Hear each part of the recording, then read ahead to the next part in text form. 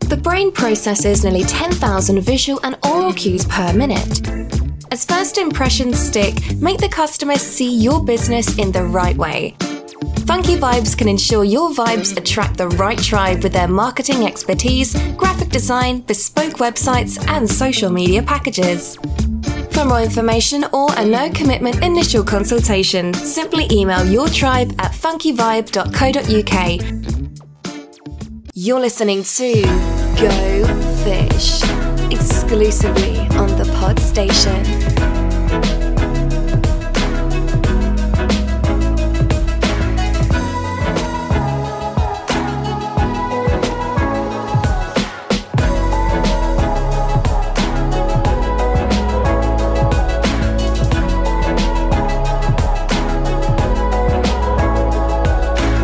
Welcome everyone to episode 38 of the Go Fish Marketing Podcast, where each week we pick a topic, we delve deep to try and unearth some of the gems and tips that we can provide to help make most of your marketing budget. This week our topic is going to be about print, and we've got a special guest who I will introduce in a moment.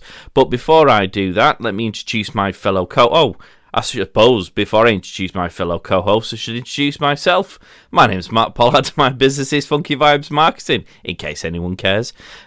Because, of course, people probably more care about my fellow co-hosts, the lovely Elaine Atherton, with her blurry wallpaper background, which either suggests I need glasses or is because she's got a clever setting on her computer. Elaine, how are you doing? I'm very, very good, thank you. Yes, very good. I picked a good time to start meditating anyway. It's been quite stressful these last 10 days, but the meditation's good. So yes, I'm very good, thank you. Very chilled with my crazy wallpaper behind me. Hopefully you're not too chilled, because you were getting your boiler fixed today, so I'm assuming that he's fixed it and hence why you're not wearing a woolly hat, scarf and gloves. Yes, it's literally just fixed. I know everything about plumbing now anyway. That's the thing about radiators and what valves you need to fiddle with and things like that. So all things good anyway. The house is warm. That's the main thing. There's so many jokes there. I'll get myself into trouble. So we will move swiftly on to introduce my other fellow co-host, the wonderful Chris Roxburgh, who's sitting there shaking his head now. I don't know whether he's shaking his head because he knows the jokes that are running through my head and he knows he would do the same, or whether he's shaking head desperately to say, don't say those jokes, Mark. Well, there were a few half volleys there, Mark, and I was hoping that you weren't going to just whack them into the back of the net or hit them for six, whichever sport you prefer. But yes, hello to everybody. Glad Elaine's got a boiler sorted out, and looking forward to this podcast. Now, apparently, before we introduce our guest, your first job was in print, Chris, in the 1800s? No, and neither is it true. Neither is it true that I was around when the first woodblock printing came along. That was in 220 AD, and that was printing on cloth. No doubt Mark will talk us through all that later. Well, people are thinking, well, Mark doesn't know any print. Well, that's fortunate, because I'm not the Mark he's referring to. Indeed, our guest is also Mark, which further confuses matters. I will be Mark A, and he can be Mark B. Oh, that was hard, wasn't it? Well worked out. To be honest, I was trying to find a witty pun about printing, but I couldn't do it. Hopefully Mark might have one. It's Mark Latham from Utopia Design and Marketing. How are we doing, Mark?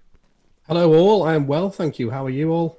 Oh, splendid. I like your background. It's very themed, isn't it? It is, of course. For the benefits of the podcast, we've wasted our entire time even describing or talking about it. To date stamp this, we are actually just coming out of lockdown, or with the brand new word I invented just before we came on air, the unlockdown. I'm claiming that will be trademarked by the time you hear this podcast. So shops, businesses have largely been opened again, which hopefully will mean that heading into the Christmas period, they might be able to claw back some of the business they may have lost leading up. Of course, print is an important part of those kind of things, which brings me nicely back onto our topic. So, Mark, for the benefit of the listeners, when I say print, do we want to just explain the kind of things we're referring to? Because it's probably more of a trade reference, the word print, and it's probably a lazy definition of the things that we kind of refer to throughout this episode. I suspect the easiest way to understand it is anything with ink on paper. There are other forms of printing. We can sort of vinyl and stuff like that, which we'll, I'm sure, touch upon. But anything that you can think of that would have ink on paper, letterheads, brochures, menus, anything at all would be that type of print. Okay, so business cards, leaflets. What else, Chris, Elaine? What else do we print? Magazines. Yeah, I'm a big fan of printing, actually. I know that sounds really random thing to say, but I do like actual things that are printed, and I'm a visual person, so I'm a visual learner. So for me, print's like quite an important part. So like say that thing you've got behind you, I know the listeners can't see that, but that sort of thing is when I worked in my previous businesses, we had lots of like opportunity leaflets, that type of thing. So it played a massive part in my career. So I'm a big fan of it, really, and its uses.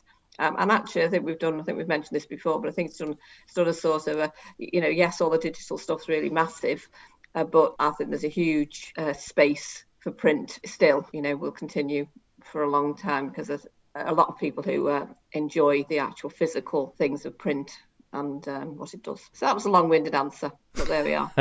So what you get for saying you go first, Chris? Well, you're absolutely right, Elaine. People do like like the printed piece of paper in their hands as opposed to always having to read it on a screen. And that's why the likes of leaflet distribution, direct mail, although they've taken a bit of a downturn over the last, say, 20, 25 years, considerable, still alive and kicking and here today. People still like receiving things through the letterbox. To a greater extent, I suppose, free newspapers and daily newspapers have hit a rather slippery slope, which seems as though the daily newspapers are going to be no more in sort of 10, 15 years' time. The free newspapers are almost gone. From 30 million a week through doors, down to I think it's around about 4 or 5 now. That's been a huge drop off. And Mark will tell us the trends in other areas, I'm sure, but we still like the printed promotion in our hands. Well, before we come to Mark, I've thought of a couple more labels and Christmas cards. We've done those together, haven't we, Mark? We have indeed. Christmas cards. Put that on the list. Ho ho ho! Santa's list. Well, I'm sure as this podcast unravels, we'll be adding to that list as we go on. In fact, note paper is also something that we print. People who have those desk pads in work or the telephone pads, referral pads we've done for people in the past. So, I mean, the mind, I'm sure as we go on, will just reel off a pile of things that we've had printed in the past. And the other things we were alluding to there, we're talking about you can help produce the branded clothing, signs for example, for shops or A-frames, can't you? That banners, advertising boards. What else have we got? Vehicle decals, yeah, of course. So window decals. There's quite a lot. That when I think of print, Mark, I largely think about the design stuff that I often do, which is turned into a physical form, whatever that might be. So it might be ink on paper, but it might be plastic decal on a window, or it might become a wooden engraved sign, or whatever it might be. Well, in terms of the creative environment, you're dealing mostly with intangibles, and most of the time, once you've done the branding or you've come up with the conceptualization, then it will become something that's physical and tangible. So Elaine can do, feel the thickness and have a flick of the business card and go, that's 400 grams silk. And you watch people, if you profile people, particularly in a business environment, I tend to look at them, flick it between their finger and thumb, and they are getting an understanding of the quality of the business card whilst assessing you as a business. And so whilst that's happening, that psychological transactions taking place in a 30-second environment where they're assessing your ability to deliver what it is you do in whatever capacity. Whereas if you have a card that is, printed yourself, for example, on a HP DeskJet or any company printer that you have at home, it won't be the same quality. If HP want to be a sponsor of the show, it's gofish@thepodstation.co.uk. You've slightly preempted the next question there, Mark, and I'm sure Elaine and Chris will throw some thoughts in as well, because you don't just do print, you are a marketeer at heart. And so when you approach the need for print, and when I say print, and for the benefit of those listening, print will be the definitions of all those things that we've sort of mentioned earlier. You're coming at it from a marketing strategy perspective. So with that in mind, why is print so important to a business? Well, essentially, print being a byproduct of a marketing concept or idea, or the next phase in the branding arena, would be how you sell your company. So essentially, let's pick the smallest denominator of this: business cards. You order 500 business cards. 500 business cards are 500 salesmen or people. And every time you give someone a business card, they act whilst you're not there. If you're going to do, depending on where you position yourselves, whether you're above the line, through the line, or below the line, if you're wanting to either do a target to a specific group of people, or you want to target a mass market group of people, you would do a leaflet drop. And touching upon something that was said before, yes, digital works for emails and things like that, but it's only as good as the battery life on your phone or laptop, or until you find that the cloud's not working. Print will be around for a long time. Chris, Elaine, I'll come to you, Chris. Why do you think that print forms such an important part of the marketing strategy? Because of this, of course, this is sort of an area you particularly used to specialise, or still do, in fact, specialise in when you're talking about the direct marketing. Well, direct marketing is absolutely vital, isn't it? And from a very, very early age in my career, I was dealing with millions and millions of items of print, and the love for print, the printed promotion has never gone away. It's being able to see what works, what doesn't work, what supply you with leaflets, and you think, we are going to get hell for that because we'll arrange the delivery of that, and the response is going to be dismal because the layout's all wrong, the graphics are all wrong, the colors are all wrong. There's a lot to think about with doing the printed promotion, and that's something that obviously both of you are heavily involved in making the printed item sufficiently attractive to. It doesn't have to be complicated. I've seen some very simple promotions that just work because of their simplicity, color, message, and it can be simple and work. And I just like seeing the different techniques and the different techniques is the word, that are brought to bear on any particular promotion. Now, Mark is probably going to comment on this, but Chris has kind of led me nicely on to the second part of the question, which is, of course, the importance of doing it well, Elaine. I mean, yeah. What are your thoughts when you go to one of your networking events and somebody passes you over a business card that was made out of what I can only assume is toilet paper? Vistaprint. Yeah. Yeah, and it's a tough one, isn't it? I mean, I can only speak for myself, and it was interesting listening to Mark about how the brain works, and we're making decisions and assumptions about people, and I totally agree with that. So, yeah, I think it's well, for me, it sort of shouts out that bit to them isn't that important in their business, and that's the whole thing about when we're pushing ourselves out there. Every one of our potential clients has got their important list, as I was talking about what's important to them and how they measure you. So therefore, it mightn't be important to you with your card that doesn't look great, but actually you've given a very lasting first impression to somebody that might not be a great one. And so these are all things when you start a business, isn't it? As we've said before, is you've got to consider all these things, that some elements may not be the top of your list, but actually it's not about your list. It's about the person you're trying to reach out to.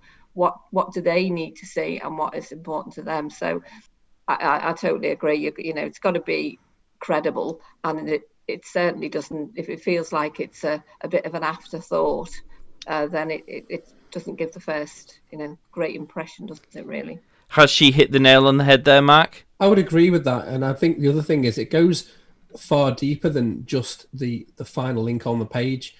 It's the bit that you and myself and others deal with, which is the creative, because you're fighting to some extent, because you're dealing with self-cherishing, ego. You know, people are picking colours, people are grabbing bits of clip art, people are grabbing photographs off Google without paying for them. They're just grabbing stuff because they like it. They've got Comic Sans on the business card. I'm sure you must put your hands on your head when you see some of these designs. I mean, I've had experiences where people have sent me their business card layout in Excel. You couldn't make that up. Must be a challenge in itself, I think. Oh yes, trust me. But you see, they don't want to pay. They don't want to pay for flight check. They don't want to pay for setup. They want it to be printed, and then when it's printed and it's wrong, then they're not very happy. And so you fight it with all these elements behind the scenes because they've decided there's a reason why people pick the colours that they pick, and it's nothing to do with because they like it. If you look at the psychological way that McDonald's set their branding, it's slightly changed now, but they've chosen two psychologically unnerving work in tandem to ensure that people get through their shop very quickly. I know it's changed now because obviously they want people in there, but the way they fitted out in the early sort of when they first set up right the way up to the 90s and the noughties, it was all designed to get a quick through of people. People come to me and they've chosen a font because they like the font, and their 6-year-old with a bag of crayons has drawn it for them, so there's that emotional attachment to it, and they get all upset if you dare say anything. And unfortunately, as a marketeer, I am a merchant of discontent, and how I've set my stall up is I will tell you if I don't think it's right, because I can't in all conscience produce something and put my name to that, because going back to what we were saying about people creating an understanding of you, if they see what I've printed and it's rubbish, that affects me. Yeah, it's not mine, but it affects me and how what I do as a company. So I do my best to try and course correct. And Mark will probably deal with this far more than myself, where he's trying to get them to understand that what they're doing could have negative repercussions just because they like the color purple or pink, and it doesn't work in their branding structure, or in fact what they're trying to achieve, because sometimes the colors don't match your product or service. Yeah. For me, this is quite a lot of why it's important to get your branding infrastructure in place from the ground and done properly as well. Because if you have an outdated logo or one which you have just pulled off the internet somewhere, creating a nice design for a leaflet is quite difficult, because in order for the logo not to look like it's completely alien to the design of the leaflet, you have to try and use the colours, you have to try and draw in the fonts.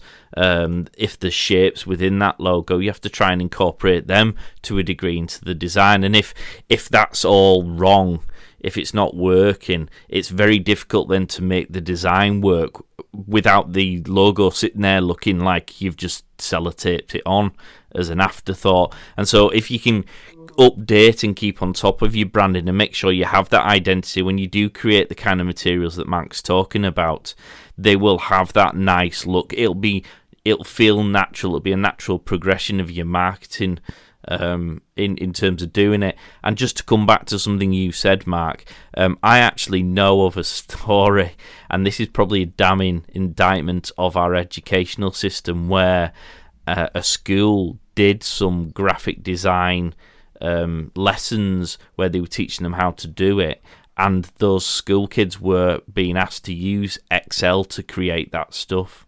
You couldn't make it up, could you? You couldn't. So what success stories have... I'll come to you, Chris, first, in terms of your personal experiences. I'll come to you then, Elaine, and then Mark will ask for some shining examples of reasons why print really does work. Have you got an example you can think of in your business life, Chris, when the print world, or one of the things that we've mentioned before, has really helped either a campaign you've been running or your business generally? Well, yes, I when we were a subcontractor for Wilkinson's stores, as they were called then, they could always tell when the leaflet promotion was going out through people's doors, because the footfall within the store increased, and it was all computerized. They could see it happening. They knew they didn't need us to say we've started here, there, and everywhere. They could tell us because the tills were ka-chinging. And that was as much down to their promotional ability as it was the print and the printer. But that was a successful piece of print, and it happened time and again. And they're not the only ones. Other big retail stores, you probably remember the Wix booklets coming through your door. Same thing. All the big retailers used to put, I've lost touch a bit now, but they used to put millions of items of unaddressed mail out through doors every month. I think the numbers have fallen a little, but it still works. Elaine, have you got any particular stories that come to the fore of your mind? Yeah, I'm thinking of brochures that we used in some of the companies I work with, and they were like seasonal brochures. So twice a year they had their new brochure, and the one particular time, the company they normally use couldn't do it, or whatever happened anyway. And the difference in that, the power of the brochure was massive, not in a good way, unfortunately. And the layout was just, not what people expected. So because our brochure was going to people who see it year on year and, look forward to it landing on their mat or get handed to them at a party or whatever that looked like. And it's amazing how the power of the buyer really sort of shows that it's not what they wanted. The fact that the products were exactly the same didn't matter. It was very flat. And so it's really, really key, isn't it, that you shouldn't underestimate how the contrast can be between, absolutely marvellous to, well, that was a bit of a flop, and then of course that means people have to work really so much harder, having to promote what's in the brochure, because the customer can't use their imagination as much, because it's just not giving them any inspiration at all. So yeah, it's all down to the designer and the print advice that you get, isn't it? Yeah. The success stories that I've seen, there are equally the managing directors of, let's say, small to medium-sized companies who've designed their own leaflet, done their own colouring as chosen their own colours, their own tone, as Mark was saying before, wondered why the whole thing was a disaster. Yeah. And blamed everybody apart from looking at themselves and thinking, well, if I'd had that done professionally by a graphic designer and a professional printer who knew what he was talking about, might the results have been a bit different? Answer, yes. Yeah. Have you got any particular stories, Mark, that jump to the fore before we get on to the really nitty-gritty horror stories that we've probably come across? Well, I've got, obviously, over the 26 years, I've done so many where people have been either overwhelmed because it's got them out of a pickle because of a bad situation that we'll go on to, or just because of what it was for. Now, I don't know whether you want me to give an example as in print and vinyl or whatever, or whether you want me to go on to that later on. I don't know. I can give us some examples. I mean, we've been doing stuff for the Nightingale hospitals to ensure that there were pads that they could monitor what was going in and out of them for the NHS, which I suspect is a topical success story. Another one, we've done some Christmas cards for the Clatterbridge Oncology Unit, which was to raise funds for the cancer research and the oncology unit as a whole. And they were made up by the fact because it was like a competition. So we brought in all the emotional thing, and they had a competition with the people in the oncology unit who drew Christmas designs, and then it was picked and the winner got their design on all these cards. So that was really nice. And then in regards to sort of the vinyl stuff, we've done a couple of campaigns for, one was State of Mind, which is drawing attention to, Mark will know this, drawing attention about mental health. Is it in rugby league? It was. It's very difficult to remember what your decaled car looked like because I was running for 26 miles trying to catch up with it so I could get in the back seat and have a rest. I've got to ask a question. Decal. Yes. Mark, explain away. What is a decal? If you're familiar with kit building, you will be familiar with the word decal. I refer to them as vinyl lettering. So it's vinyl that's cut out and then it's put onto a vehicle, van, a car, whatever you want. Shop signage. We're saying decals. It's a very probably old-fashioned phrase, I suspect, which is confusing people. But it's just probably why I don't understand it. I would have thought you'd have recognised the old-fashioned. But no, decals are the kind of things you'd put on model planes or if you're building kits of any type. I just call them vinyl lettering. I think it's a more generically, it's an understood phrase. I don't know whether Chris was writing it with Moses about it way back when the first decal was ever made, being chiseled onto a piece of stone. With 22 million UK users, LinkedIn offers a fabulous opportunity to find your ideal clients and to stay ahead of your competition. But what do these future clients currently find when they visit your profile? First impressions count. So, are you proud of your fantastic profile because it is client ready and written with them in mind? Or do you look at it and wonder how you could do better because you are not generating leads? My Marketing Guy works with those who want to take advantage of the amazing potential offered by LinkedIn. So, for more details, please email guy@mymarketingguy.co.uk to arrange an initial consultation. Remember, your next client is on LinkedIn. One of my positive stories actually ties into the next question, which is the horror stories, Mark. I had some with my law firm. I had letterhead, which for some bizarre reason I always insisted had coloured backing, which did look super cool but was a right royal pain in the jacksy, because if it wasn't printed properly and properly sealed and left to dry, when you went to print the letters off, the colour on the back used to come off onto the printer, which basically meant, yes, he's holding some up to the screen, which basically meant that everything turned the colour of the backing of the letterheads. And on a number of occasions, Mark saved my skin by redoing the letterheads to make sure that this didn't happen, which obviously was the horror story element of it. The positive aspect to that was that, as Mark has just proven by holding them up, the old damaged or badly sealed versions Mark then turned into notepads for me, which were widely distributed to the whole world. I'm sure I've still got a box in the attic somewhere of these things. God, there was millions of them, weren't there?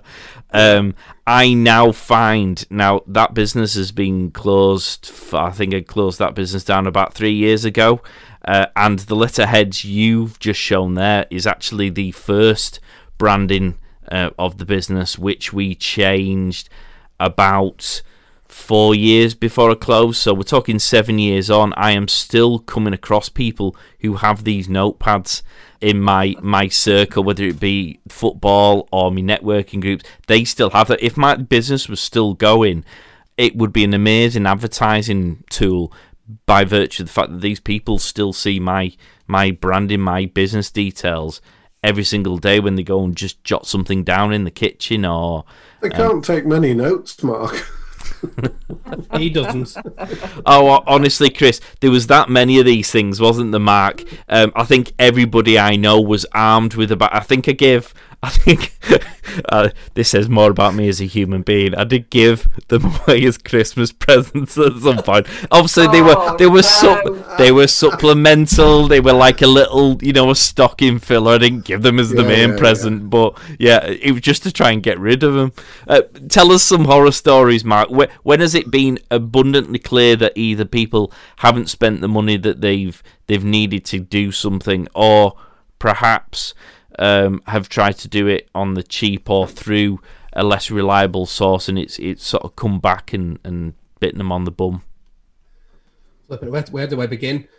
Apart from receiving files that I've been reliably informed are perfectly fine in a variety of various software, Excel, as I mentioned, Publisher, PowerPoint, Word, and are clearly not the design package. No self-respecting design company would use PowerPoint to present a business card. However, in the interest of them saving money, you'll find people printing them on their own in-house sort of home printers. Now, as you all know, these are water-based ink. It's water-based ink. So if you were to lick your finger, or in fact, if you happen to have sweaty mitts, all that's going to happen... Or if you lick the business card, of course.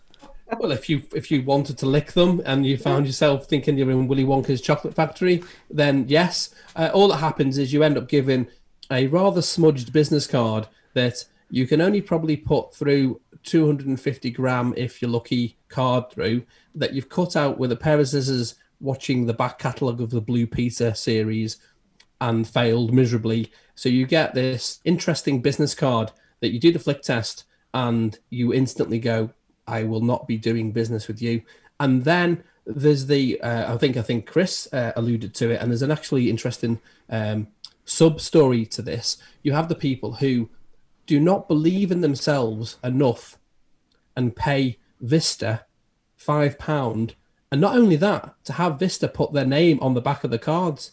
So if you cannot invest in yourself and take the chance as an entrepreneur to pay out a bit of money, and we're not talking international telephone numbers for business cards, you know, you can get a decent set for a reasonable amount of money. If you're going to go to Vista, which was set up by the IRS anyway to catch people out from their tax returns, I could do business cards for £5 if I had 35 million customers and I was batch printing, and then I was putting them on substandard size card, which is less quality. You have them passed around. Why would you want to do business with those people? And in fact, I was aware of one lady at a networking event that I was a member of. She refused to do any business with anyone who passed her a Vistaprint card of any kind. And you know what they look like because they're the international standardized size card. She refused. Didn't matter what they were doing. They might have been the best business ever in their sector. She refused to do work with them for that reason. And I agree. Sorry. Now, before I come to you, Chris, with one of a horror story you may have to share with us, Mark, you mentioned there about 250 grams or GSM. Just to explain to people, because some people we're talking again in code here, the bog standard good quality business card is usually about 400, isn't it? What would we say the thickness of a normal piece of paper might be? If you're getting it from one of these, is Staples still going? Is it still, yeah? So if you went to Staples, you'd probably get 75 gram. In schools, in fact, a friend of mine is a consultant teacher, so I think he uses 75 gram because they can't afford it in the budget to use 80 gram. So you probably get that. The average, the industry standard is 350 gram, but let's make it more confusing. That's the weight, not the thickness. So if you want to go into micron, Chris is nodding, he knows the score here. You want the thickness of the card, it's the micron. But the gram of it, if you were to put it on a scale or whatever, it's about 350 is industry standard. We do 400 simply because I think if you're going to pay for 350, you'll pay for 400.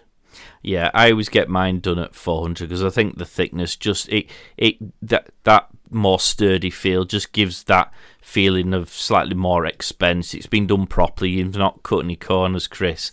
Horror stories? Horror stories. Well, only the one that I sort of alluded to earlier about the managing director of Company A. Doing his creating a promotion on a letter set or whatever he used to do, and a John Bull outfit, and expecting that to bring the punters rushing in when he puts 5,000 leaflets through 5,000 doors. It's not going to happen, and it didn't.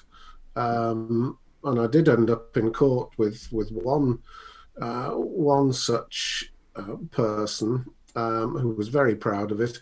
Fortunately, the magistrate at the time looked at it and he said, after a number of hours, as you will well know, Mark, he said, I don't know what we're arguing about here. This is dreadful.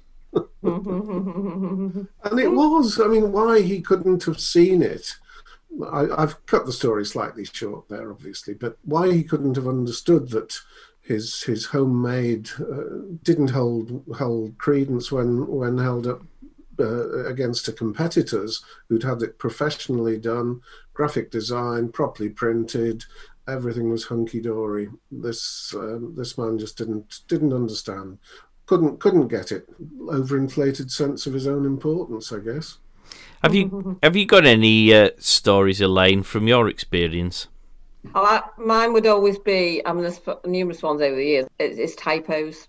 It's just that horrible thing, isn't it, when somebody's gone off and produced, and I'm talking about big numbers, and someone's sort of checked it 5 times, it's gone off, it's being created, it's gone off, and then you come back with, God knows how many thousands of them, and somebody opens the box, and it's like, oh my God, there's a spelling mistake.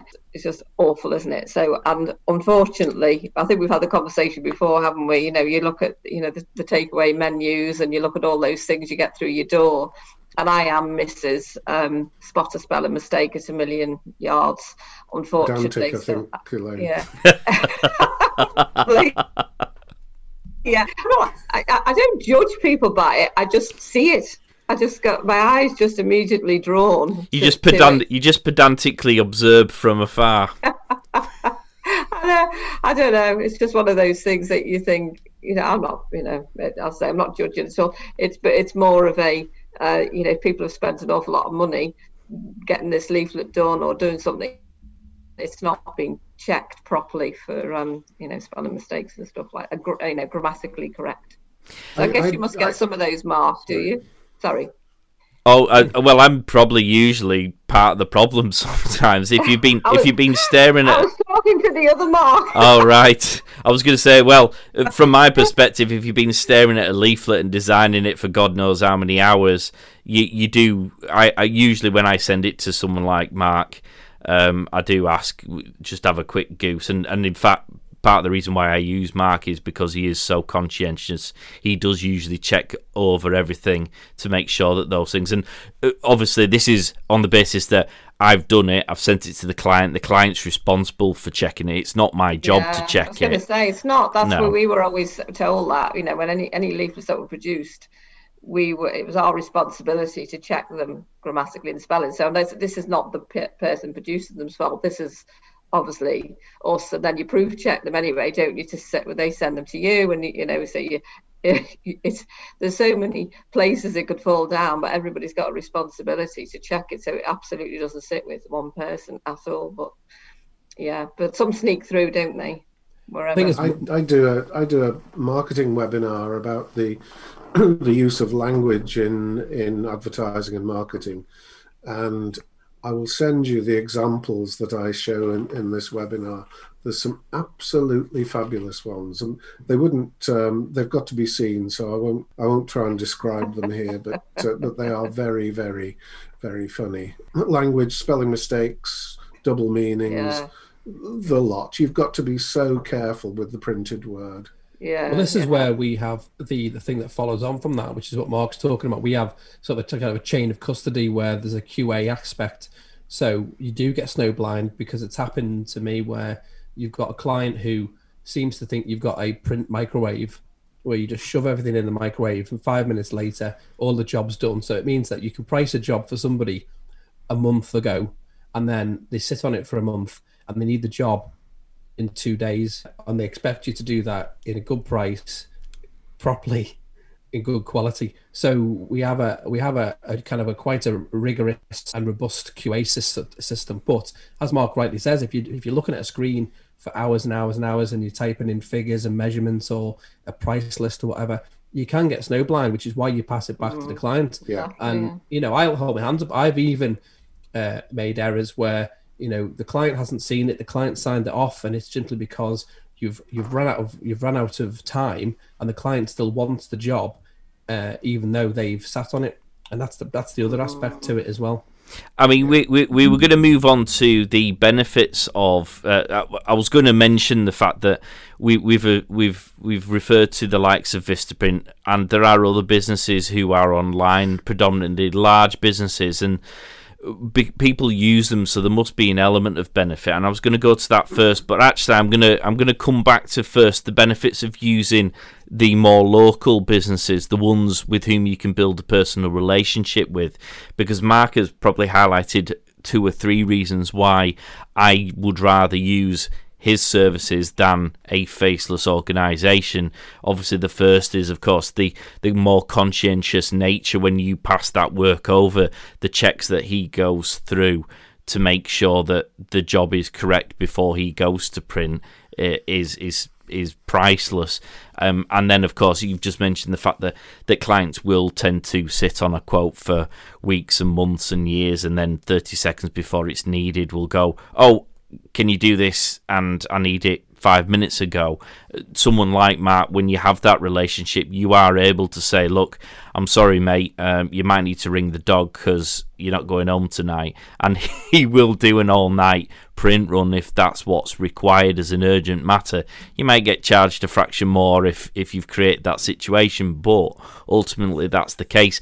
What other benefits are there for using the local print services, Mark, as opposed to, say, the online?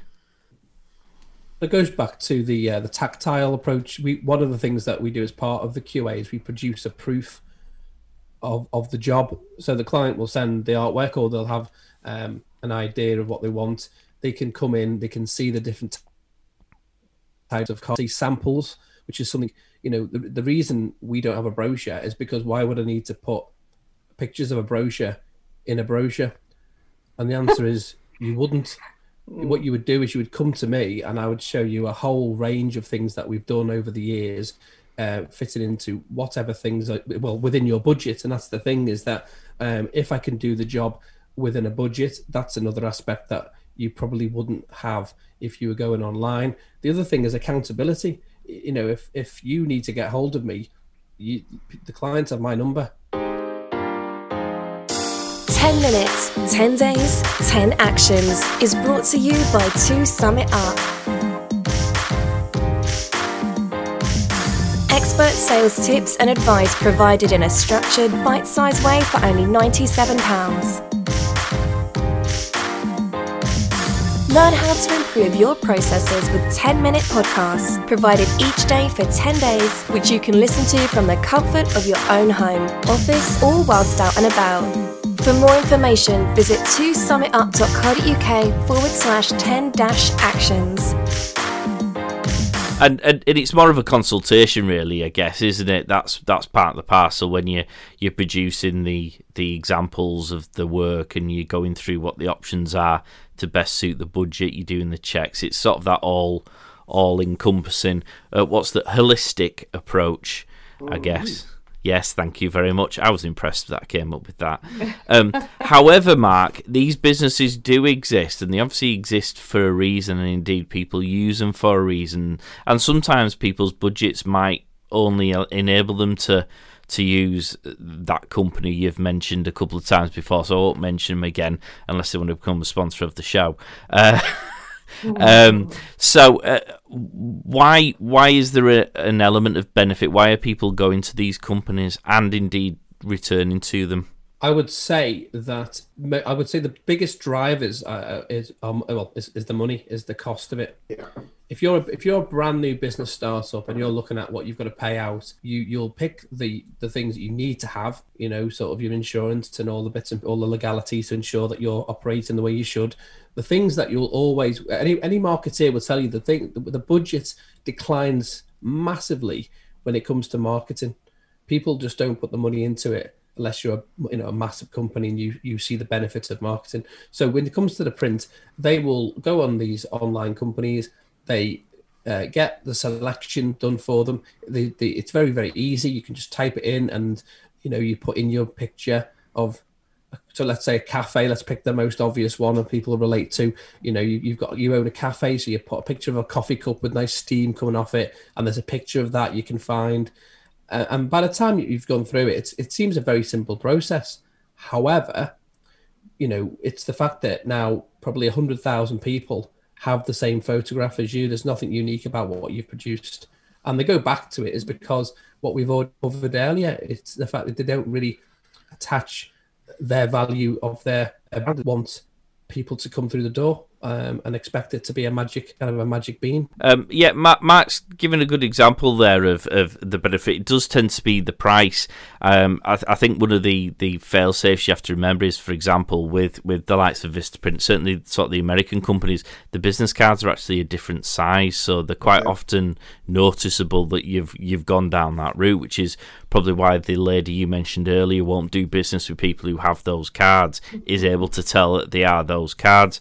What about you, Chris? I mean, have you had I presume over the years you've used both iterations of a print service? Yeah, I think there's another element to what Mark's just described when you're setting up a business. You may well have no contacts. You may well not be a networking person the way the photo. You may be starting up, you've maybe been made redundant. It's a leap of faith in the dark. You think, right, I'm going to do, I know this, so I'm going to do this. And if you don't know a printer, you don't know a graphic designer, where do you go first? Well, it's the internet. And then you see that company who we've named a few times now, you see them advertising everywhere. If you put in a few keywords like business cards, cheap, and then you little mini brochures as well. And you think, well, this is quite good. So and you don't have any alternatives. Understand why it happens. I think as that business matures and your contact base grows and you meet a graphic designer, you meet a printer, you're open to other pieces of print material that are much, much better than the ones you've produced. It's a learning process, and I think people, startup businesses can be forgiven for falling into that trap if they know no better. But it is up to us to put ourselves out there and make ourselves available. Let people know where we are and how to contact us for advice. Before I come to you, Elaine, Mark, just to explain why is there such a price difference between the online and perhaps the more local businesses? We've covered a couple actually. I think it's because, particularly with the same company that we've been mentioning often, they batch print. So batch printing, for those who don't know, you're not just running one job, you're running hundreds, and they're probably running B1 presses, which is a massive sheet.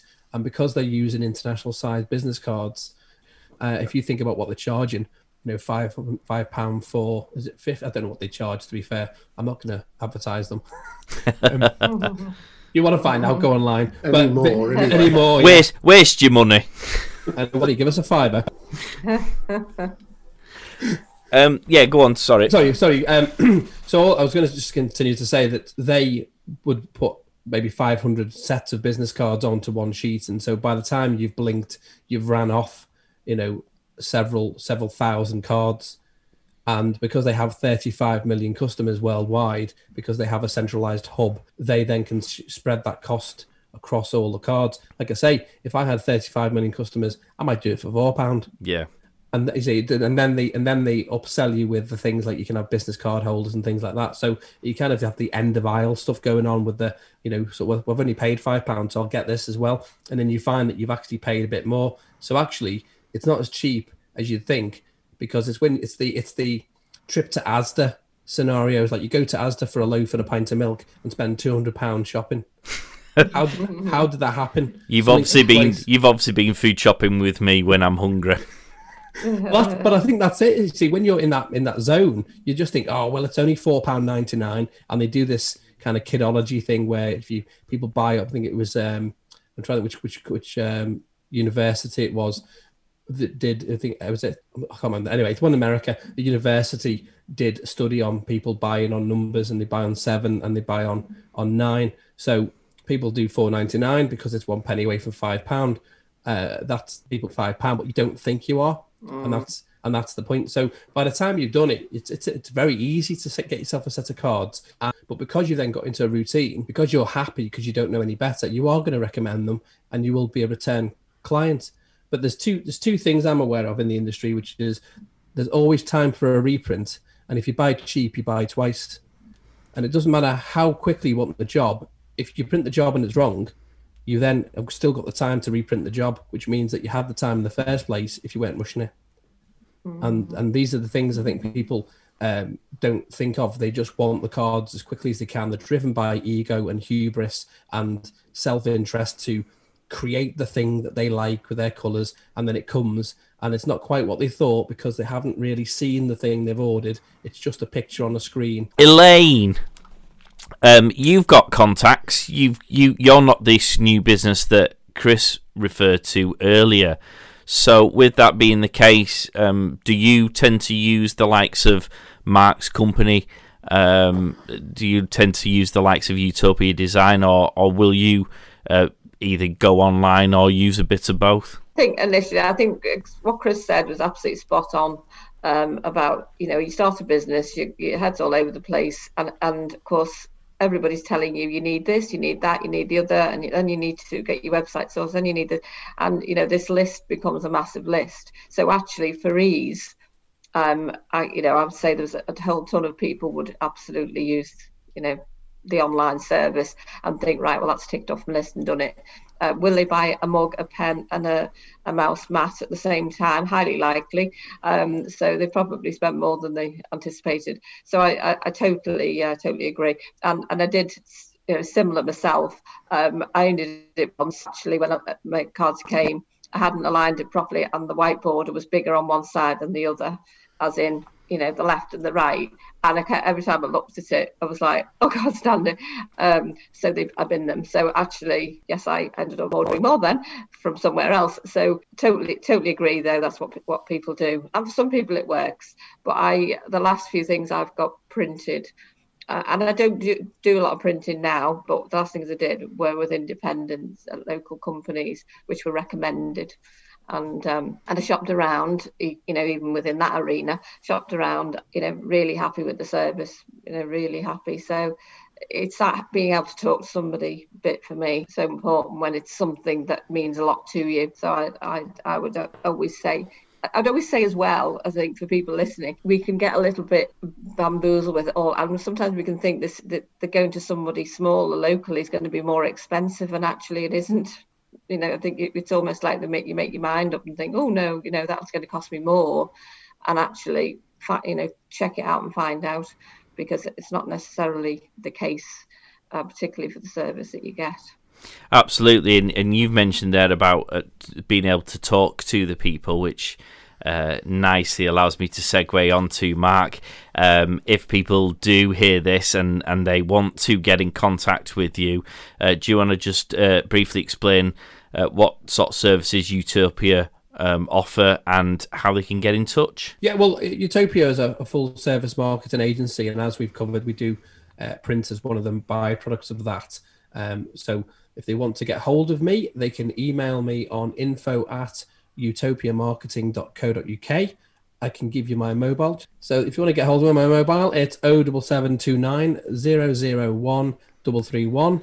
I'm on LinkedIn, Utopia Chap. If you want to bob a follow or hug or whatever it is on there, that'll be wonderful. Thank you very much, Mark. Does anyone have any other questions that they want to ask Mark before we draw a line under this episode? No, not from me. It's been a good session. Thank you, Mark. Thank you. Lots of good stuff in there. Elaine? Yeah, same from me. Yeah, thank you. Really helpful. And I haven't got your contact details, so I should be getting those now. So thank you very much. Splendid. And because we never really do it, Chris, how can people get hold of you on the socials? On the socials, LinkedIn, just search for Chris Roxburgh. That's ROXBURGH, not all the other spellings that I get. On Twitter, it's Guy4, and the 4 is a number 4, marketing. And if you want to cut It's Guy at mymarketingguy.co.uk, and don't forget there are 2 G's in the middle of My Marketing Guy.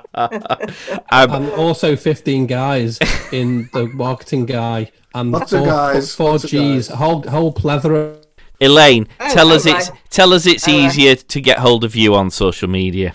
Okay, so LinkedIn, it's Elaine Atherton, Atherton, and my business is called To Sum It Up, as in the number 2 and Summit with 2 M's in the middle, so To Sum It Up, and you'll find me on To Sum It Up on all the platforms, so i.e. Facebook, Twitter, and my website is tosumitup.com. Wow. Well, this should normally be a lot easier than it actually is. If you want to find us, Funky Vibes at funkyvibes.co.uk is the website. We're on Facebook, LinkedIn, Twitter, Instagram, YouTube. The handle's Funky Vibes with a 3 instead of an E, because some bugger got Funky Vibes on one of the platforms. I can't remember which one, and it was the only way to make it consistent throughout. Yeah, you search for those, happy days. Right, I'm going to go and have a long drink now. Has anyone got any Twitter accounts that don't have numbers and 3s and things in them? Well, to be honest, if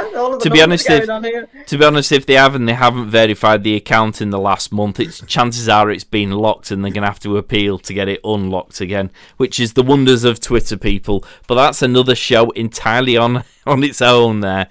Mark, thank you very much for your time and your help. That's been really useful. It's been a wonderful insight into printing. Thank you for the invitation. Chris and Elaine, thank you very much, as always, for your fantastic contributions. Thank you for your hosting skills, Mark. Thank you. Enjoyed it. And we will catch you all next time, guys. See you soon. Get social at go_fish marketing on Instagram, Facebook, and Twitter.